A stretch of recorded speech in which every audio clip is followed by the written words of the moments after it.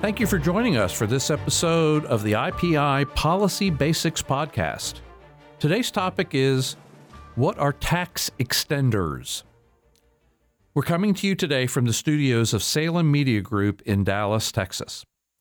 I'm Tom Giovanetti, the president of the Institute for Policy Innovation. With our IPI Policy Basics podcast, we are building an audio reference library on basic policy concepts and topics for those who want to learn and understand how to think about policy, or for those who simply need to get up to speed on a particular policy issue. I'm joined today in studio, as usual, by IPI Resident Scholar Dr. Merrill Matthews. And Dr. Matthews, today we're going to talk about tax extenders. Mm-hmm. Now, as we record this podcast, we are in the month of December 2023. And along about this time every year. Yeah, every year, because we've done it before. This issue of tax extenders comes up. So we wanted to talk about, what are tax extenders? Why do we have them? What are they a symptom of? And why do they matter? So let's talk first of all about what tax extenders are. Tax extenders are provisions of the tax code that expire at the end of the calendar year. Now, part of what's strange about this is that the federal government operates on a fiscal year that ends September 30th. The federal government does not operate on a calendar year fiscal year. October 1st to September 30. That's exactly right. So, for those who are not familiar, every institution, every organization has to determine from a bookkeeping standpoint what their fiscal year is. And some organizations, and IPI is one of them, decide to keep it simple. And so our fiscal year is the calendar year. For whatever reason that is oblique to me that I don't understand, the federal government operates on a fiscal year that runs October 1st through September 30th. And so that's why September 30th of every year is like the first deadline that people start talking about, right? About keeping the government open. And so we end up with these dramas that run from September, from the last week of September all the way to the last week of the calendar year. So the federal government is not on a calendar year basis, but some of the tax provisions are. Mm-hmm. So you'll have the federal government, there will be a tax bill, and there will be some sort of a tax credit, some sort of a tax exemption, whatever, and it will expire on December 31st unless it is renewed. And so every year that the federal government, and we'll talk about this in a second, every year that the federal government really fails to keep its house in order, you end up with this tax extender drama. Which is just about every year. It's been every year for the past couple decades. And literally, where if the federal government does not act before December 31st, some sort of a tax provision will expire. And the result is you have all kinds of companies and individuals that benefit from this, and they move to Washington. They get the lobbyists going because they want that extended. They do. There's all sorts of provisions, both important and relatively unimportant, but every provision in the tax code matters a great deal to somebody, to some industry, some company, whatever. And so at the end of every year, we end up with this tax extenders drama. And again, if Congress doesn't take some action, some provisions of the tax code will expire. So that's what tax extenders are. The idea is extend this tax provision for another year. Now let's talk about why we have tax extenders. We have tax extenders because according to the Budget Act, whenever Congress enacts budget provisions, they enact them on a 10-year window. Mm-hmm. When you read in the news or when you read online that so-and-so tax reform is going to generate so-and-so much tax savings or so-and-so much revenue, that is almost always done on a 10-year window. The budget, the impact on the budget, the impact on budget deficits, the impact on the national debt, these things are almost always done on a 10-year window. And the thing about a 10-year window is that at some point, you reach the 10-year point and it expires. Mm-hmm. And so these things have to continue to be extended, or you will essentially, if a tax cut, for instance, is not extended, what that means is if Congress doesn't act, your taxes are going up. And that happened, for instance, on the death tax, the estate tax. Absolutely. It happens on lots and lots of things. And there are some provisions that just continue to get rolled over and rolled over and rolled over. And as we record this Policy Basics podcast in December of 2023, you have things like the R&D tax credit that if it's not extended will expire.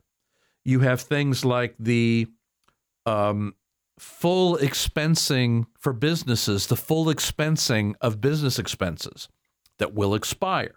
These are provisions that were put in place to encourage companies to invest in R&D, to encourage companies to go ahead and buy that new truck or that new fleet of trucks, buy that new building, build that new building, build that new facility, whatever. And the idea was that you can expense all of those expenses in the year that the money was expended rather than having to depreciate.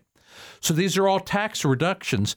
And in our view at the Institute for Policy Innovation, these are all good things. You want to encourage people, you want to encourage businesses to invest now, to invest in R&D, to invest in building plant and equipment, to invest in buying plant and equipment, because that all causes economic growth. But the way we encourage businesses to do this is by giving them these tax breaks. So for instance, right now there is a benefit to research and development expensing that if it is not extended into 2024, that will result in an additional tax increase of 32% on small and medium-sized businesses that take advantage of the R&D tax credit. And that gets your attention. 32% That's a gets hefty your attention. tax increase. That's a hefty tax increase.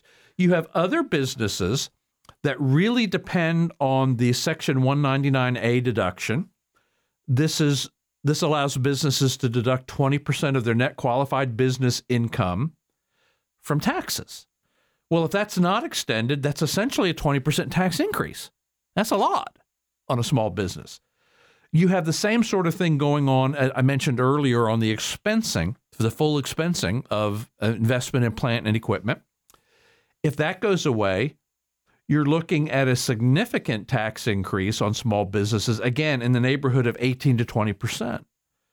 So we find ourselves in this weird situation where every year we're confronted by this issue of, are we going to extend the tax extensions or not? And, the tough part about this is it's hard to get the public interested in these things. Right. The public, so a business gets to write off, it buys new computers and stuff and gets to write off in the same year. They don't understand it, and it's hard to motivate the public to get behind these. The public doesn't give a wet slap about this, but it is Christmas time for lobbyists. This is when lobbyists make their money, is by making sure the tax extenders get extended. Again, you mentioned a little bit earlier that the tax foundation. The tax foundation estimates that there's literally 867,000 workers and $58 billion and $108 billion in GDP that is dependent on the tax extenders at the close of 2023. That's a lot. That's a lot of jobs. That's a lot of compensation. That's a lot of GDP. So in general, we at the Institute for Policy Innovation are in favor of tax extenders getting extended. But I think we ought to back up a little bit and talk about sort of like why we have this problem in the first place. Right. So we have this problem in the first place because of broken processes in Congress. Congress is tasked with, at a very minimum, passing 12 appropriations bills every Congress. Now, when you talk about a Congress, you're talking about a 2-year period of time. But Congress is supposed to pass these appropriations bills. That's their basic core duty. If they pass no other legislation, they're supposed to hold hearings in the appropriate committees. They're supposed to do markups of bills. The committees are supposed to present these bills to Congress, to the whole body. The whole body is supposed to deliberate them and either vote for them or vote against them. That's the core job of Congress. And if Congress does all of those things on time, before September 30th, we mentioned earlier the fiscal year, right? Before September 30th, all this would be taken care of. And there would literally be no issue of a rush of extenders at the end of the year. And, members of Congress could basically go home for Thanksgiving and never come back to D.C., in theory, if they simply did that job. But of course, they don't do that job. And so we end up with this constant rush of extenders. So part of the answer to this end-of-year lobbyist windfall, and when I say lobbyist windfall, there are literally lobbyists who have made their entire career on extenders. Literally. I've been working for 20-plus years getting the R&D tax credit extended from year to year, or getting expensing extended, or whatever. And that's not a good system. That's not even a good system for how lobbying should work. So, in an ideal system, Congress would do its job. It would get all of these bills passed before September 30th, before the end of the legislative fiscal year. They could go home. If there were other issues, they could deal with them then, but there wouldn't be this mad rush at the end of the year. And part of why the mad rush at the end of the year is a problem is that all sorts of things get added in, right? So you've got these extenders that have to pass. So if you've got some favorite program or you've got some favorite spending thing you want to pass, you say, oh, I'll just attach it to the extenders bill at the end of the year, because that has to go through.